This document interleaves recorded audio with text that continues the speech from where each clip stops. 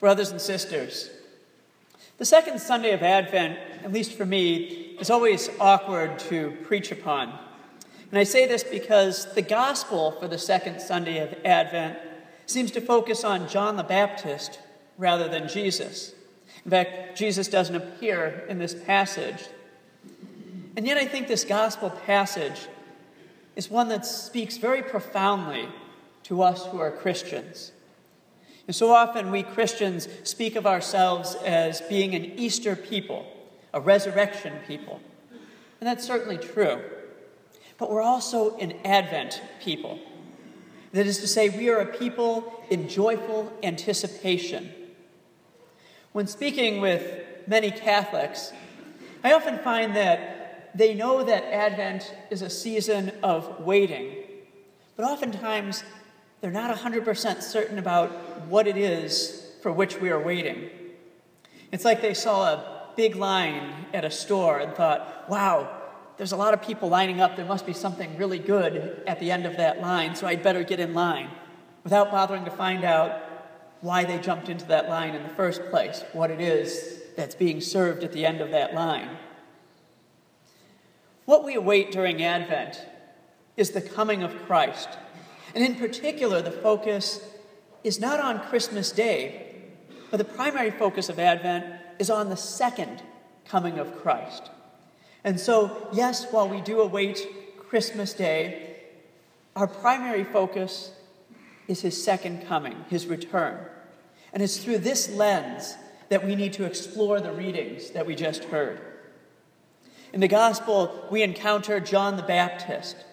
He's in the desert proclaiming, "Repent, for the kingdom of heaven is at hand." His proclamation, we're told, led many people in Jerusalem, Judea, and in the region around the Jordan River to acknowledge their sins and to be baptized. In other words, he was teaching people what they needed to do as they waited for the coming of the Messiah. And this is the key point in our gospel passage today. For us who are Christians, for us who are waiting for Christ's second coming, even as we prepare to memorialize his nativity, we must understand that waiting is not a passive activity. And I know this runs counter to our culture.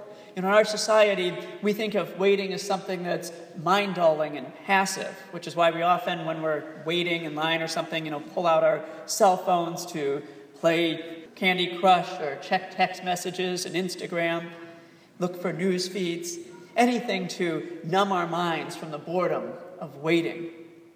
But for Christians, waiting is not a mind-dulling, passive activity. It's active. John's criticism of the Pharisees and the Sadducees is that they were not active as they were waiting for the Messiah. They were passively waiting, convinced that since they were descendants of Abraham, they were prepared for the Messiah's coming. John corrected them, calling them a brood of vipers, as he informed them that the messianic kingdom for which they longed was not about being a descendant of Abraham, but about being a person who bears good fruit. He stresses the need to be actively bearing good fruit, stating that every tree that does not produce good fruit will be cut down and thrown into the fire. I think the same is true today. We Christians need to remember that as we await Christ's coming, we don't do so passively. We need to be active in producing good fruit in our lives. It's not sufficient for us to say, I've received my sacraments, I've been baptized, I've been confirmed, I've received First Communion, I'm prepared for the kingdom of heaven. No, we need to be actively producing good fruit in our lives. And we do this when we live out our faith in a very intentional manner. Sadly, I often find that many Catholics and other Christians miss this point. Many people take a passive role to their faith. Rather than share it with others and strive to bear good fruit by living a virtuous life, they're content to passively approach their faith. For example, I often hear people say something to the effect of, well, I'm a good person. I've never killed anybody, and I don't hurt anybody. But that's not the Christian life. That's not the standard for Christian living. The Christian life is not simply about refraining from doing evil. It's about bearing good fruit. It's about actively doing things that are good. This is John the Baptist's message to the Pharisees and the Sadducees, and it's the same message that we see in the ministry of Jesus Christ, who replaces those 10 commandments, which are often phrased as thou shalt nots, with the Beatitudes, which give us that good, that virtue for which we are to strive. And he calls us all to that heroic virtue. Consider, for example, the lives of the saints, the men and women who serve as our role models. And we can think of someone like a Mother Teresa. She didn't passively spend her life not hurting anyone. No, she was active, going out into the streets of Calcutta, producing good fruits by living out the Beatitudes. Or think of someone like Therese of Lisieux, one of my favorites. She lived in a Carmelite monastery in France. And while many of us tend to think of the life of the monks or the cloistered life as being a relatively passive life, St. Therese shows that it was anything but that. And she came up with her little way, this way of doing small good deeds for those sisters in the community around us. I think one of the most powerful stories that she shares is there was that sister who drove her nuts. And so she made it an intention of hers to go out and to do kind deeds for this sister every day. And she did it to the extent that one day this sister came to her and said, Therese, why is it that I'm your favorite? Because I notice that you always do these nice deeds for me. And Teresa's sitting here thinking, gee, if she only knew.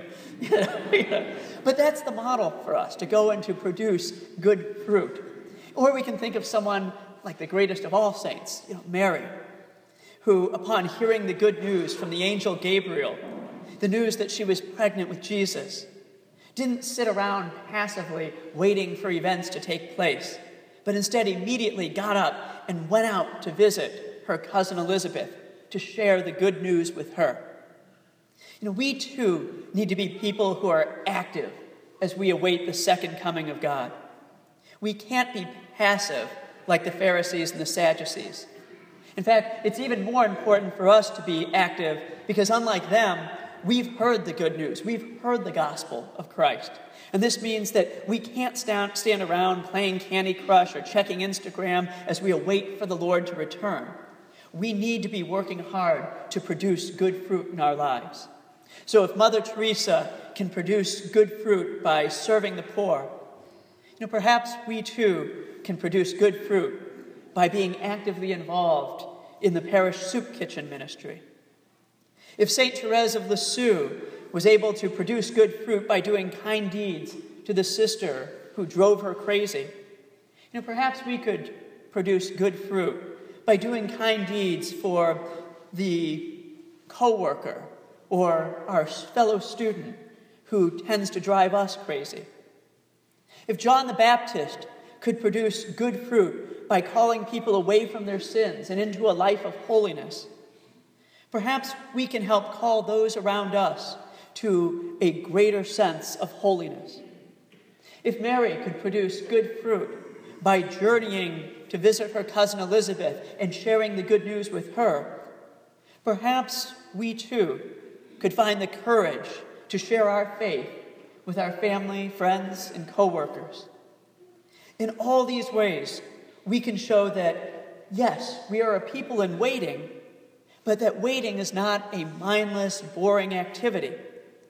Rather, it's a time where we're active, preparing ourselves, and not only ourselves, but the entire world, for the second coming of Christ. That day when, as we heard in the first reading, he will judge the world with justice. That day when he will bring peace not only to all people, but to all of creation, such that the calf and the lion can browse together and that the baby can play next to the cobra's den. So as we spend this season in eager anticipation, joyfully awaiting the Lord's coming, let us do so with a great sense of purpose, actively producing good fruit that will help bring about the kingdom of heaven. Brothers and sisters, peace to you and to all who produce good fruit this Advent season.